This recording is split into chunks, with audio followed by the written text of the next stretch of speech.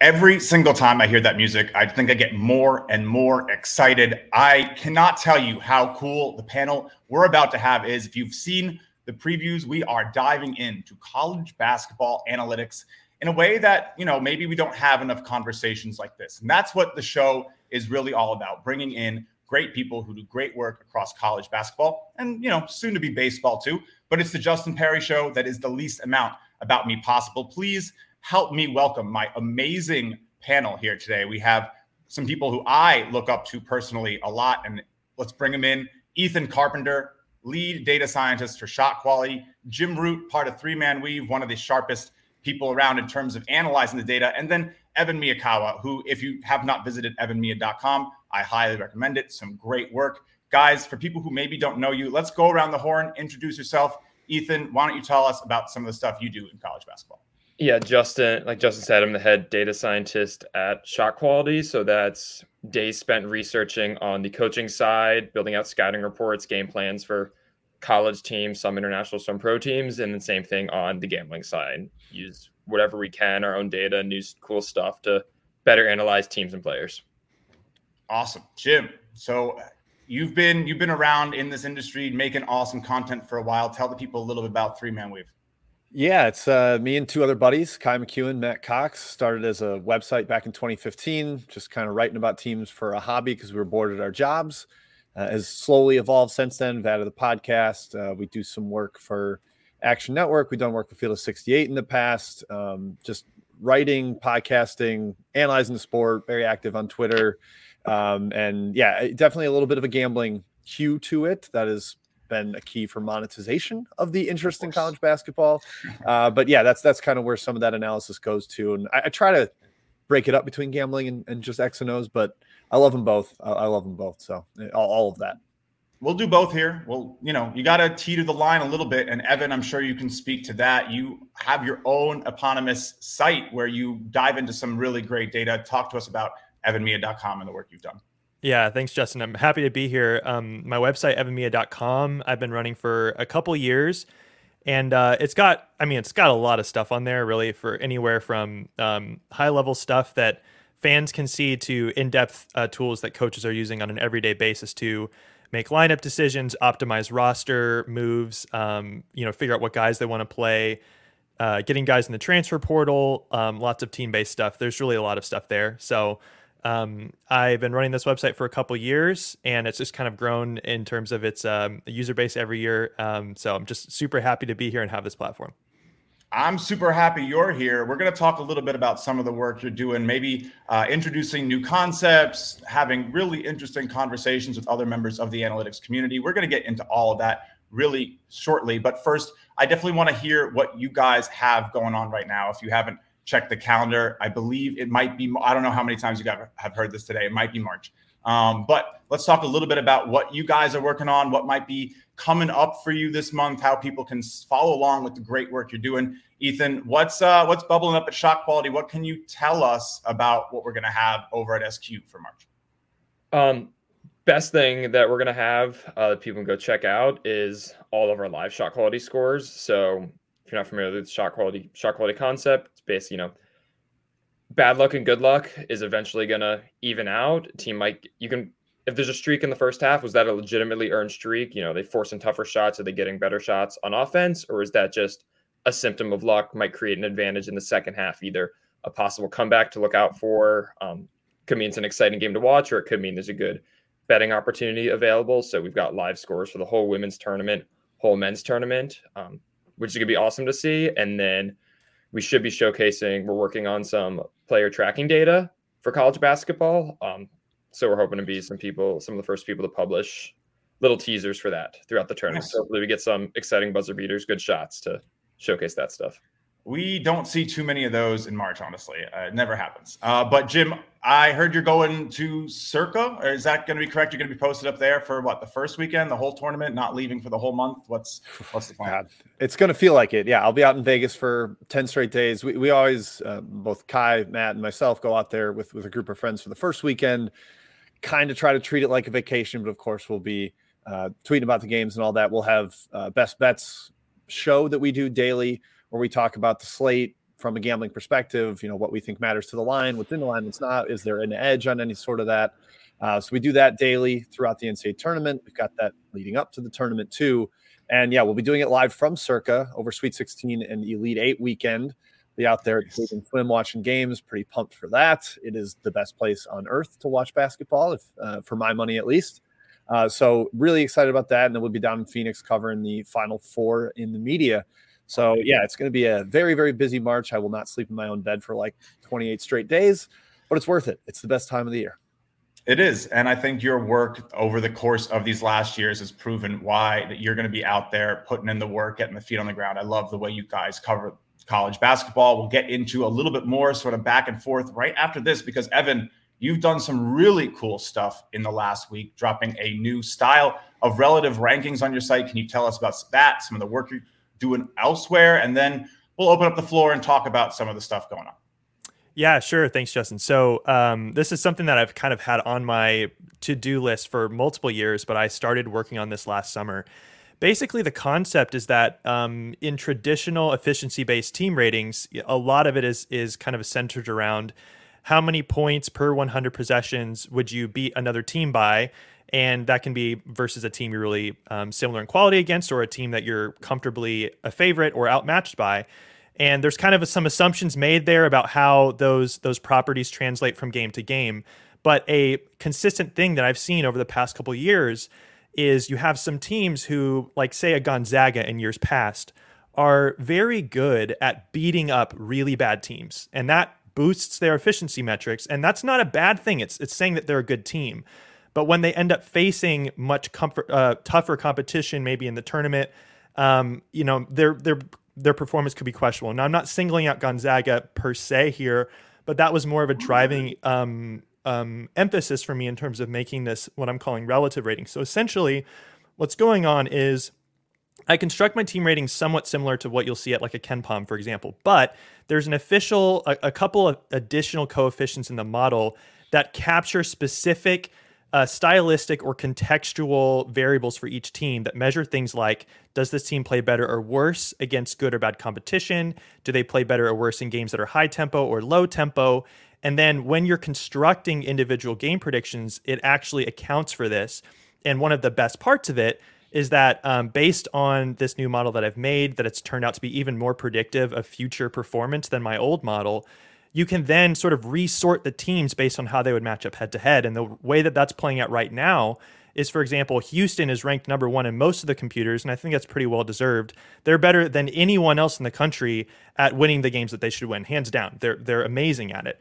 But in some of their biggest games, the performance has been a little more questionable. Whereas you have other teams like UConn and Purdue who have been sitting at 1 or 2 in the AP poll for weeks. Not that the AP poll is the barometer of who's good and who's bad, but I think most people would generally agree that those are the scariest teams in college basketball, and they have been for, the last month or two.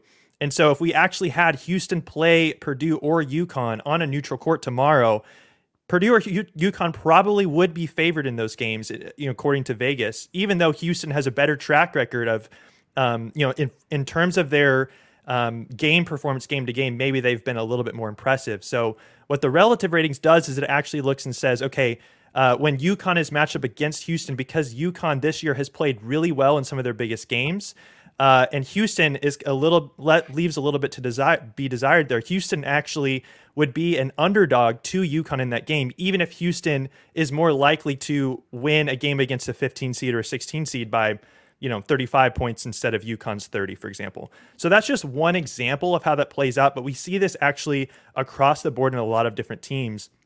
I can think of teams in the past that, like Alabama, I think this was kind of their MO for a couple years, where it seemed like any time that they had a big game, they were always like potentially a world beater.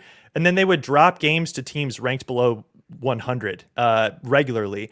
And that was just kind of a part of their team profile. And so if we're actually able to measure these things, it becomes a lot more predictive in March. And so something that I saw last year as I was kind of back testing this was, the most notable game from last year was Fairleigh Dickinson being Purdue. And going into the tournament, if we had actually been measuring, using this new system to measure how well Purdue and Fairleigh Dickinson and other teams played, against competition based on whether they were good or bad. Purdue often, coming into the tournament was a 1 seed partly because they won so many impressive games, but they were a little bit more shaky in games that they were favorites, even if they won those games. Whereas Fairleigh Dickinson was kind of similar in that they also played well in the season against some of their best opponents. Well, when you have these two teams match up, that meant that Purdue was a little bit more of in a letdown spot against a team that they should have handled comfortably. And Fairleigh Dickinson was maybe better than other 16 seeds at being able to play their best against some of the elite teams. Obviously, I didn't predict Fairleigh Dickinson would win that game, but when you look at the predicted result, the predicted game score at the time of when we would have had the bracket, the line in favor of Purdue would have been a couple points shy of where Vegas had it. There's a lot more examples to it. I put out a full deep dive on my blog. You can see some stuff on Twitter. I'm really excited to kind of unveil more of how this is going to work and what this means for trends to watch for teams in March, what this is going to mean for teams who can make a deep run, teams who are maybe locks to make the Sweet 16, and other Cinderellas who might have a real shot at, winning a match that they shouldn't be winning. I love it. Jim, Ethan, I'm going to let you guys take the first crack at it. Ethan, Jim, let's go to you first because you might not be here with us for the entire panel today. I want to hear what you think about Evan's work and if you have any questions for him.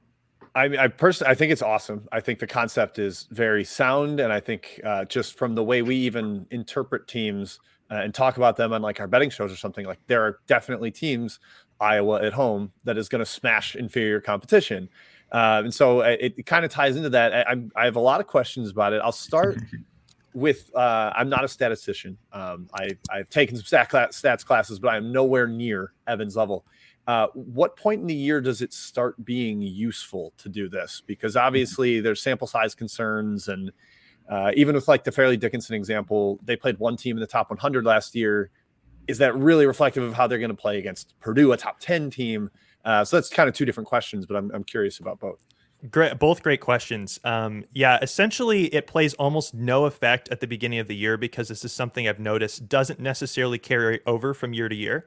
So it ends up being more predictive. You'll see the amount in which this is influencing game predictions and the sorting of teams will become more and more as the year progresses.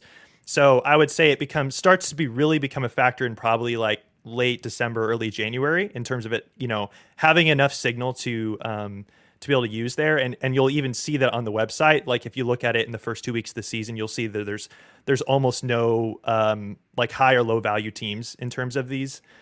So that's definitely something I wanted to keep in mind, was not just assuming that the way that one team performed in the previous year would be predictive of how they would the next year. And I found there's not really a lot there. In terms of the second piece of, a Fairleigh Dickinson, they played better against their best teams, but did they ever face a team like Purdue? That in and of itself is sort of the way I do predictions is it's sort of capped based on the types of teams you've seen in the past. So, for example, if Fairleigh Dickinson is playing Purdue in the tournament, I'm not going to like extrapolate past the best team that Fairleigh Dickinson has played. In terms of saying that's going to have a 3x effect when they play Purdue, who's really good. So essentially, one thing I've seen a couple people asking is like, does this basically mean that I'm sort of discarding certain games? Not at all. All the information that we have about all the games a team has played is incredibly useful. This is essentially more of just an additional component or variable that the model is keeping track of when it's trying to figure out who the best and worst teams are and how they would play relative to each other.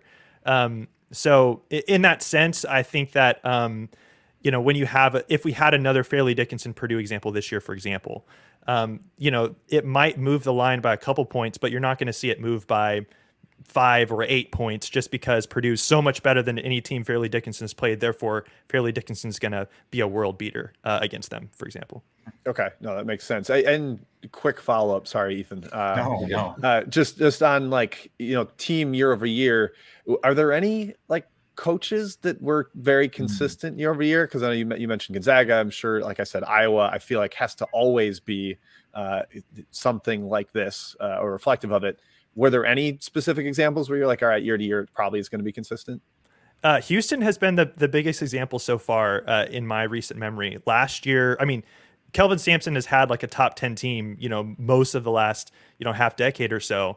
And it seems like every year, this isn't a slight against them. It's more just that they always handle business really well in games that they are favorites. They almost never have letdown spots against bad teams. And so over the last several years, I've noticed that they've had, their opponent strength adjustment has always been kind of on the what I would call the negative side, which means they play better than expected against poorer teams, and then they're slightly worse than expected against the best teams. Again, that's not necessarily a knock on them, because when I end up resorting the rankings based on who they're going to face, they're still ranked in the top 5 or top 10 every year. So it's not saying that they're going to not be capable of making a deep run in March. That's not at all what that's saying. But in general, that has been a trend I've seen with Houston. Gonzaga is somewhat similar, although the effect for them hasn't been quite as large as I would have expected. I was kind of thinking that when I computed this, I would look back on some of their best years in the last 5 and see that they were, way better at beating up on bad teams than playing good teams. But it kind of seemed like it balanced out over the course of the year.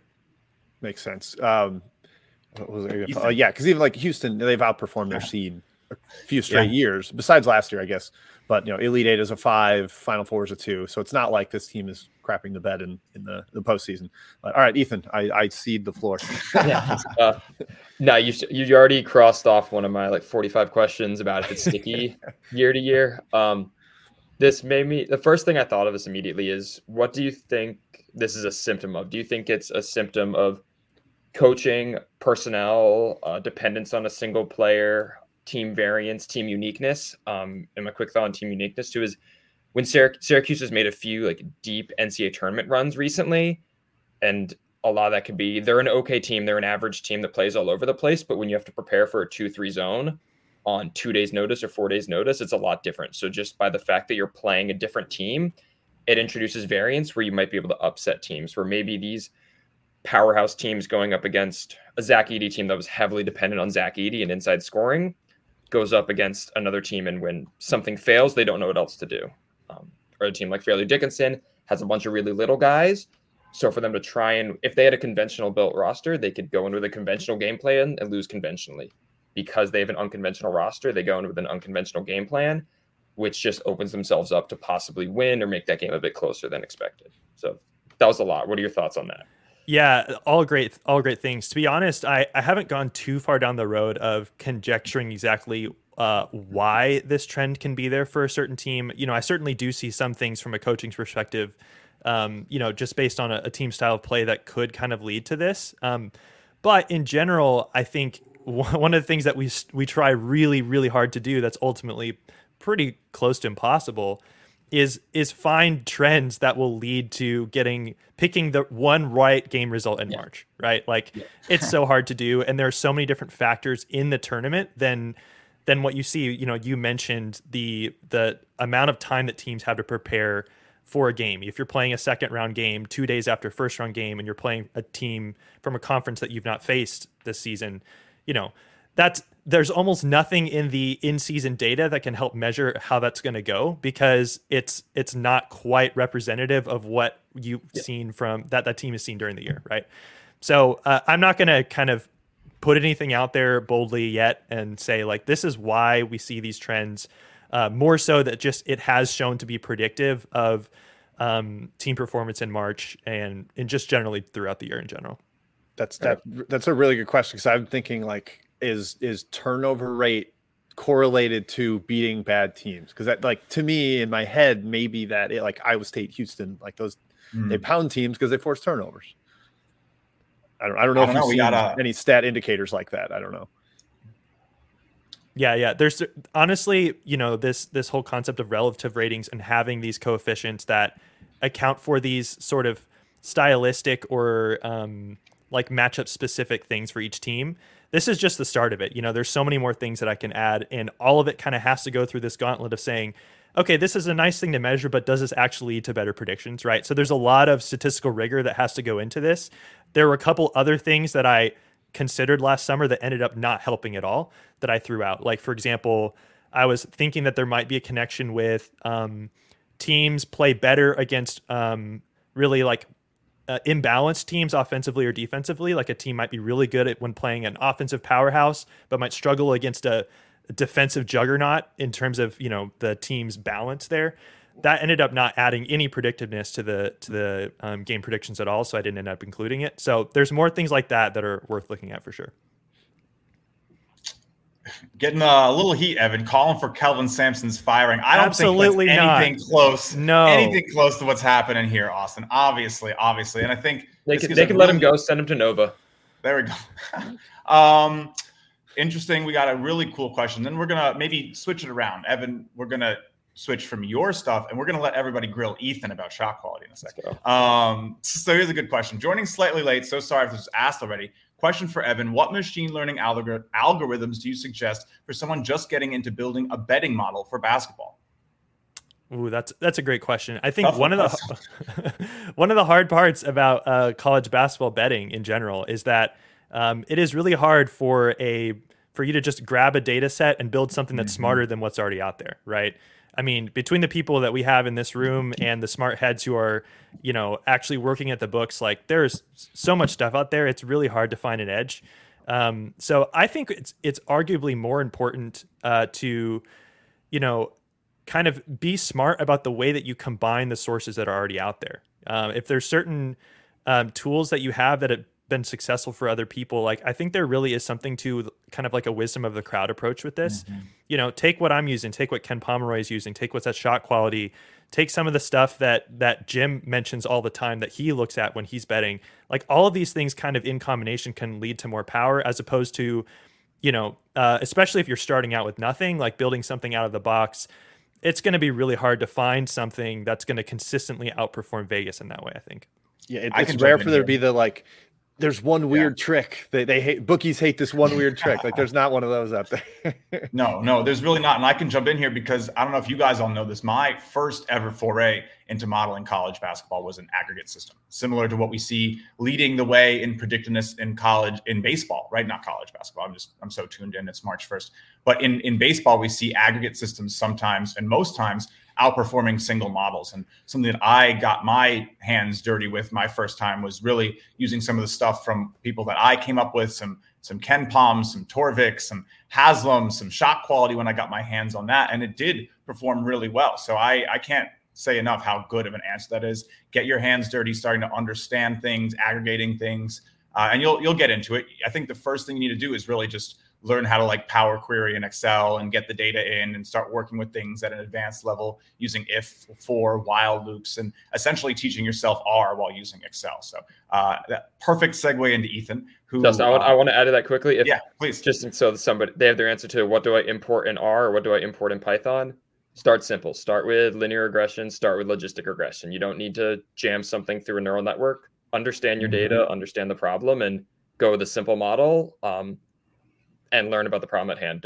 You don't have to go straight to the most complex model possible. That's not going to solve your problem. You can't skip steps. You have to start simple.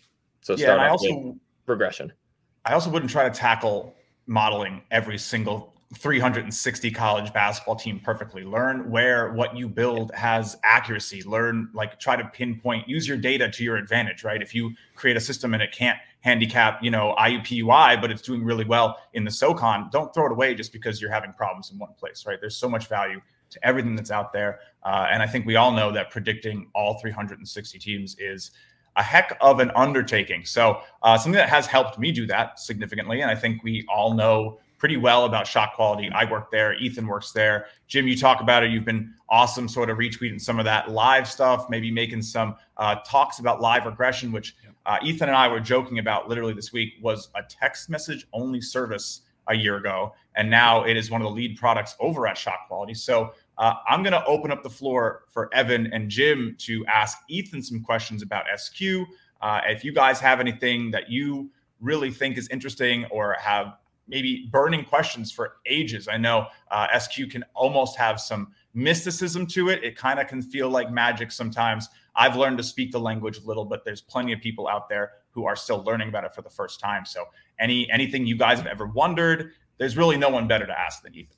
I'm going to hog the mic, Evan, because I've only got a couple minutes here. So the first one I'll ask, and it's something Justin and I went back and forth with on last April, is just like the impact of individual defenders and how much one guy can really like, oh, Donovan Klingen's a good shot blocker, but he is like affecting shots even more outside of the block rate and stuff. Like how hard is it to account for kind of, I guess, outliers in that sense from a defensive standpoint? And how far, I guess, have you come from last year? Because I remember that was like just a hard thing to model with UConn. It was how tough their rim defense was. Yeah. First, I'll say from last year to this year, it's worlds different. Last year, we were using a small subset of player location data. Some of the biggest games, and by the time we got to March Madness during the tournament, we had some player location data in there. Sometimes we knew who the defenders were. Sometimes we didn't. This year, for every single game that happens, we know where every single player on the court is and who every single player is. Next year, we're going to integrate tracking into that, but this year we know who all those players are. So just in terms of getting a little bit of information has made a big difference. And then in terms of measuring the impact of individual defenders, I can dive deep into basketball philosophy about that. A lot of it, I think, is great defenders, similar to great cornerbacks in football, they don't necessarily make plays. They don't get a ton of blocks, but they alter these shots. So instead of taking a 4-foot layup, you're taking a 6-foot layup. Instead of taking a driving layup, you're taking a runner. You might pull up from the mid-range instead of taking one additional dribble in. If you're a great perimeter defender, you might limit catch and shoot threes, and you might give up more off the dribble threes. Rather than an open 3-point shot, they'll be contested or semi-contested. So a lot of those things you don't necessarily if you look at the inner workings of our model, it may not be this defender, this is the primary defender, this is the closest defender, this is the guy contesting the shot. So it's going to be 5% lower, 10% lower. It's really that this defender was there and he altered all these other pieces of information we know about. So we know maybe he's 2 feet closer to the basket, or the defender's 2 feet away and the layup is 2 feet further than average. And it's a driving layup instead of a standing layup. It's a layup instead of a dunk. We have all these other contextual factors that are being caused by the defenders. And those all, the defenders creating that environment. And then the fact that but then at the moment of the shot, if it was Donovan Klingen or me with standing on a chair, that's not going to make the difference. The difference is what Donovan Klingen does to the shot. So I do think there are a few things we're missing in there. Sort of the threat of a shot being blocked could alter things. Where early in the season, you saw players putting their heads up and being afraid, having their heads on a swivel, looking for Wemby. That's something we don't have in there right now, but knowing who these defenders are can let us analyze these defenders, but I think they've been altering shots for a long time. Now we can just attribute it a bit better. Okay. Yeah, that's a really great question, honestly. I think it's difficult to do, right? I literally was texting Ethan the other day talking about who some of the best, I guess, defenders are or offensive players are in clutch moments, right? And sometimes the best players aren't even going to get there, right? So it's a little bit of a balance, and it's like the same thing as seeing a high rebound total and understanding, okay, well, was that because of external factors? So let's do a little ships passing in the night here. We're gonna say goodbye to Jim. Jim, before you go, definitely please tell the people where to find your stuff so that they can continue to hear the great work you're doing in college hoops. Yeah, the biggest thing is check out that Best Bet show on our own YouTube channel, 3 Man Weave YouTube channel. And if you do, we are giving away a trip to Circa in Vegas for that Sweet 16 Elite 8 weekend. I want to win. Stop. I'm trying to win. Don't tell people about it. No, I want more entries. I know. I'm playing. No, yeah. So it is, I guess, flights not included, but there is limo transfer to and from the airport, 3 free nights at Circa, March 28th through March 31st. That's Thursday to Sunday. And then a no minimum day bed on Saturday. You get to hang around and watch the games at the pool. Again, we'll be out there at the pool doing live shows, doing our best bets from there. And just hanging out, watching games. So enter that. We have a Google form on our Twitter. It's a pinned tweet, 3MW_CBB. Check that out. Enter. Free to enter. Only 1 entry per person. Got to be 21 plus. But it should be an awesome trip. It's an awesome time. If you haven't been to Circa, you got to check it out. So that's the big thing. Happy to be able to plug that. Thanks for letting me.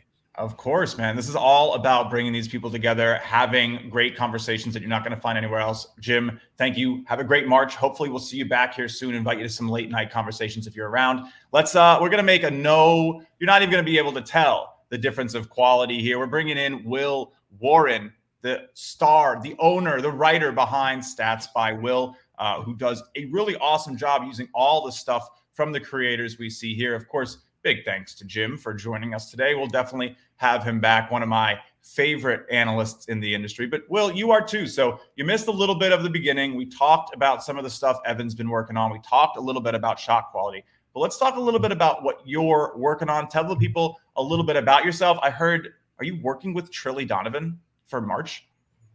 Yeah, I found out who he is. No, I'm no way.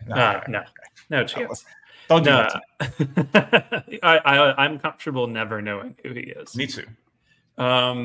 But no, I run a Substack called Stats by Will. It's a newsletter centered around college basketball. There's some primary coverage of Tennessee in it. I live in the Knoxville area. I went to UT, so pretty easy to do that. But I've expanded the scope to more of the NCAA as a whole. So we have a lot of pieces about March coming up, of course, but we've explored, what do we do with Michigan State, for example? Like, what do you do with a team with a relatively horrible win-loss, but a really good Ken Pom ranking?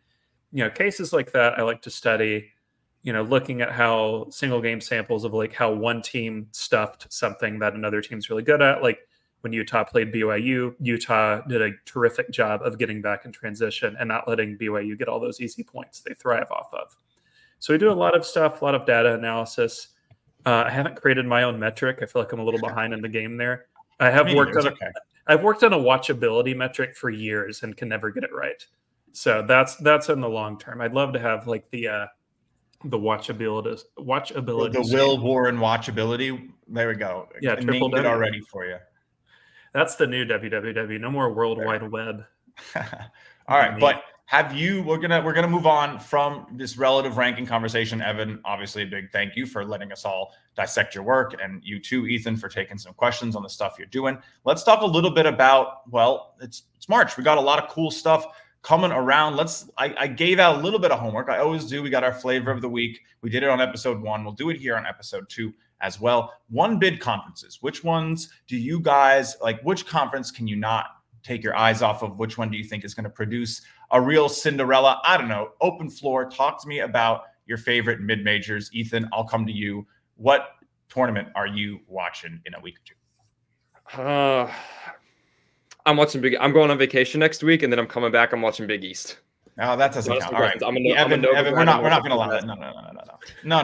No. We said one bid, Ethan. All right, Evan, I'll love jokes, Ethan, of course. But Evan, do you have a one bid conference we can talk about? Because we could talk about Big East forever. There's so much coverage on the Big East. I want to talk about those nitty gritty teams that nobody knows about, that the analytics and the minds here can really give us something we haven't heard yet. So no pressure, but what do you got, Ev? I mean, off the top of my head, does the WCC count? Because it could just, sure. It could just be a one big league. I'll accept it. WCC is fair. What team has your eye over there? What are you watching? Of course, a big battle last night in the WCC. Gonzaga gets a big win. St. Mary's kind of looming. There's a big game between St. Mary's and Gonzaga this weekend. So what's your thought there in the WCC? Well, I just think it's so fascinating that we have a team in Gonzaga who is kind of on the bubble territory, and they're like a top 15 team according to my metrics, which is insane. Like the fact that we could have a team that good potentially missing out on the tournament is pretty intriguing. And given just Gonzaga's track record and the cachet that they have, when people look at their bracket and see Gonzaga typically in that 1 to 4 range in terms of seed, like the implications of both their game this Saturday against St. Mary's and the WCC tournament is massive. And I mean, how fun would it be if we had Gonzaga either as one of the last teams in, or B, maybe just slightly missing a tournament as an at-large, but then winning the WCC tournament and being like a 12 or 11 or 12 seed. Like that would be super fascinating. The other interesting thing that I think with the WCC in particular is St. Mary's has just been one of the weirdest teams all year. I mean, they were, sort of picked by a good number of people in the preseason to finally surmount Gonzaga. And then it looked like early in the year that was just going to be a total whiff. They were horrible early, and then they've had a massive rebound. They've been dramatically better in the second half of their season than the first. But one interesting trend with them kind of alluding back to my relative rankings, is they are one of the best teams in the country at handling business against weaker teams, but they severely lack execution against some of the best teams. They're one of the worst in the country at this. And so even though I have them ranked 25th, one of the issues with them is I don't know necessarily if they if they're in the tournament, how they're going to, if they actually have the ability to play well against other, say teams in the top 5-6 lines there. Whereas Gonzaga arguably has more of a threat in that regard. So the fact that we're talking about St. Mary's being in the field and Gonzaga potentially being out, with just the differences between those two teams and how their seasons have gone, I just think is incredibly fascinating. That's going to be a good one. Yeah. What do you think the general interpretation of like the wisdom of the crowd would be right now if St. Mary's had the same exact season, but they're wearing Gonzaga uniforms coached by Mark Few with an NBA draft? Like one of their players was a 19-year-old draft prospect. Same exact thing, just different colors. Do you think they'd be 8th in the AP poll? They'd probably be top 15 at least. I mean, they're 17th right now. It's not that much. Yeah, I guess that's fair. Yeah, I mean, the problem is that they, because of how poorly they played in the first half of the year, people would have written them off. If this was Gonzaga, they would have said, Gonzaga's finally bad. And that's sort of still been the case this year. Gonzaga's been way worse than normal, and they're still, like, according to the predictive metrics, a really good team. So, yeah. Yep. I mean, shot quality's got them up there too, right? We're sitting with Gonzaga in our top 25. St. Mary's also. Right. St. Mary's and Gonzaga literally neck and neck, 23-24. So very interesting. Will, what do you make of this conversation? How are you viewing the WCC right now? I think both should get in, to be honest. I mean, Gonzaga's road win last night was pretty big. That's a good one to add to the resume. Never a bad time to add a quality road win. I don't think they're a lock by any means, though. If you beat St. Mary's, then maybe we can have the conversation that they're all the way in. We probably should. But I've just got this fear of, and the thing is, if they get in, because I did some exploring with the current bracket matrix, if they get in, they're going to be a favorite against like 3 of the 4 projected 6 seeds. Like they would be, it would be a really rare moment where you've got a 6 seed or potentially, like a 7, of course, whatever, who's an underdog in the possibly heavy one. That, like, if it's South Carolina, Gonzaga, imagine the spread on that. Oof.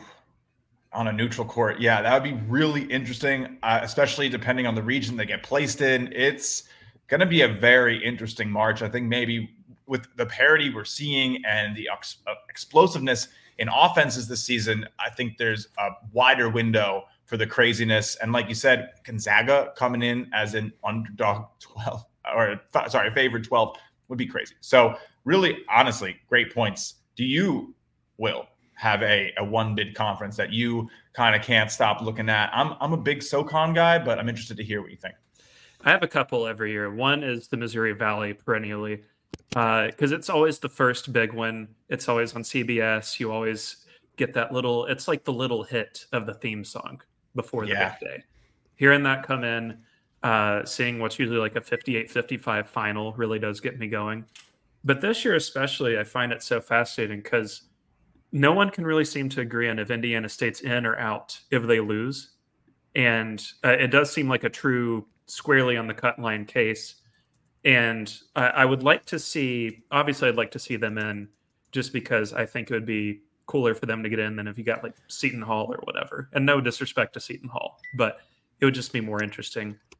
But that being said, you've got Drake, you've got Bradley, and a sleeper I really like here, Northern Iowa. I don't feel like people have talked about them much this year. Yeah. They're really good at flying under the radar pretty much every year with Ben Jacobson now, but kind of quietly had a fairly impressive run of late. Moved from 3-7 to 17-13, so 14-6 in the last 20. They did not beat Indiana State at home earlier in the year, but gave them a pretty good run for 35 minutes. I am really curious to see what they do in Arch Madness because they beat Bradley 2 weeks ago, beat Drake last weekend, could finish strong with a win over Southern Illinois tomorrow. That's an intriguing one where and I don't have the conference standings in front of me, but if Northern Iowa is the 4 seed, they upset Indiana State, what do you do then? Oh, yeah. Here's a good one for you, Will. that Indiana State home game lost 66-77, a 76-67 shot quality win. So they did not hit their shots, continue to develop good looks. Northern Iowa shot 1 of 15 from deep on that day. It was their worst 3-point shooting performance of the season. So yeah, they're probably licking their lips, hoping they get to see that Indiana State team again, because they hit those types of shots at any decent clip. Of course, a lot of them were guarded. 11 of those 15 shots were guarded, but still a tough one. Ethan, what do you make of Arch Madness? Or actually, let's go with you, Evan. I know you got to run in a second. We're going to close up the show in a second. This has been short, nothing short of awesome. Let's talk about this. We'll go really quickly with your favorite March traditions, and we'll get out of here. So, what do you got? What do you got on Arch Madness here, Evan? I was just thinking that, like, from a America being happy perspective, we need Robbie Avila in the tournament. I mean, like, there are some great teams in that conference, but the amount of extra shine that we would have if we have Indiana State in would just be magical, honestly. He's been an incredible player this year. In my Bayesian performance rating metric, which rates how valuable or impactful a player is while he's on the court, he's one of the best mid-major players in the entire country. And I'm just checking it now. He's like right outside the top 50 nationally. And I think he was in the top 30 a couple weeks ago. He's been incredible. So, I don't necessarily have a rooting bias per se, but I really want to see Indiana State in the tournament because, that would be a great storyline if it were true. I love it. Ethan, any thoughts here on Arch Madness? And then we're going to quickly go around the horn with our March traditions and get out of here. I'm a Celtics fan, so I'm nostalgic for a game that happened 25 years before I was born. So I want Indiana State in the tournament. It's going to make me think of Larry Bird. Hey, look, those are the best years of my life. 86 was the best basketball year of my life. Yeah. How old are you? I'm 24. There you go. Exactly. Now, this is a really advanced panel in terms of math and statistics, but I think we can all figure that one out. All right. Let's get something I'm really enjoying doing, just talking to people about what they do in March. So, Evan, you're going to jump in a sec. We really appreciate having you here. What do you do for the tournament, maybe for Arch Madness? What are some things that you look forward to besides just crunching numbers and doing all the stuff that us sickos have fun doing? Well, I used to live in Indiana. I live in California now, but when I was in Indiana, my all-time favorite March Madness tradition was when you can bunker down with friends and watch the entire tournament. One of my good buddies specifically turns his entire basement into like stadium seating, where he has like 3 different tiered rows of couches and 4 large screen TVs. And they literally provide food for like an exclusive list of 15 people for 4 straight days. And you just sit there the entire weekend. You eat all the food. There's a Pop-A-Shot in the back. You watch, 45 games and basically never leave that room. And it's basketball heaven. It's the best. Do you guys need a stand-in? Or, I mean, seriously, no, that sounds awesome. Really hope the 49 states it's just basketball thing is real, apparently. Oh yeah. Will, what about you? What do you do to celebrate the best month that we get here in college? Well, I like to take a couple days off work, get a little run in, go to the donut shop, and then all I eat from about 12 to 6 p.m. is a 6-pack of donuts. And wow. I'm trying to not move as little. I'm moving as little as possible. But no, the big one for me every year, I usually will go see my dad for a little bit of the tournament. And what usually happens is every year I print out the channel numbers for him and just tape them to the TV, because he will, if I don't, he will text me. So I try to just keep that up there for him. Remind him that True TV exists. He's not an Impractical Jokers guy. So, look, I think we're going to see a lot of those commercials soon, Ethan. And then I'll let everyone sort of say goodbye and everything. What do you do for March? Anything special, or are you just watching Shot Quality live streams? Nothing I've done. I mean, I've lived in like a different place each of the last 3 years, different people. But I'll say my favorite thing is me and one of my roommates do 2 things. First is we print out every team's logo, and we take one wall in the house or apartment and just slowly fill in the bracket over the tournament, which I got to say is awesome. Having 3 TVs up and having the bracket fill in behind you is great. Colgate, we always glue a tube of toothpaste up there. Great. And then we'll spend time filling out our bracket together. It's really nice to have the big visual filling out your bracket. And then best thing ever. We called each other for it last year, senior year. We spent like 4 hours building a bracket over which mascot would win in a fight to the death, which is so much fun because you will spend 30 minutes arguing. Oh, it's just hilarious. You get to like Notre Dame, like who's going to win, like a dragon from Drexel or somebody from Ireland. Like there you go. There you go. Good. Hey, look, take a little break from all the stress. Yeah, exactly. Plenty of debate to be had, expected statistics for that, relative rankings. I'm sure you can get into all of it.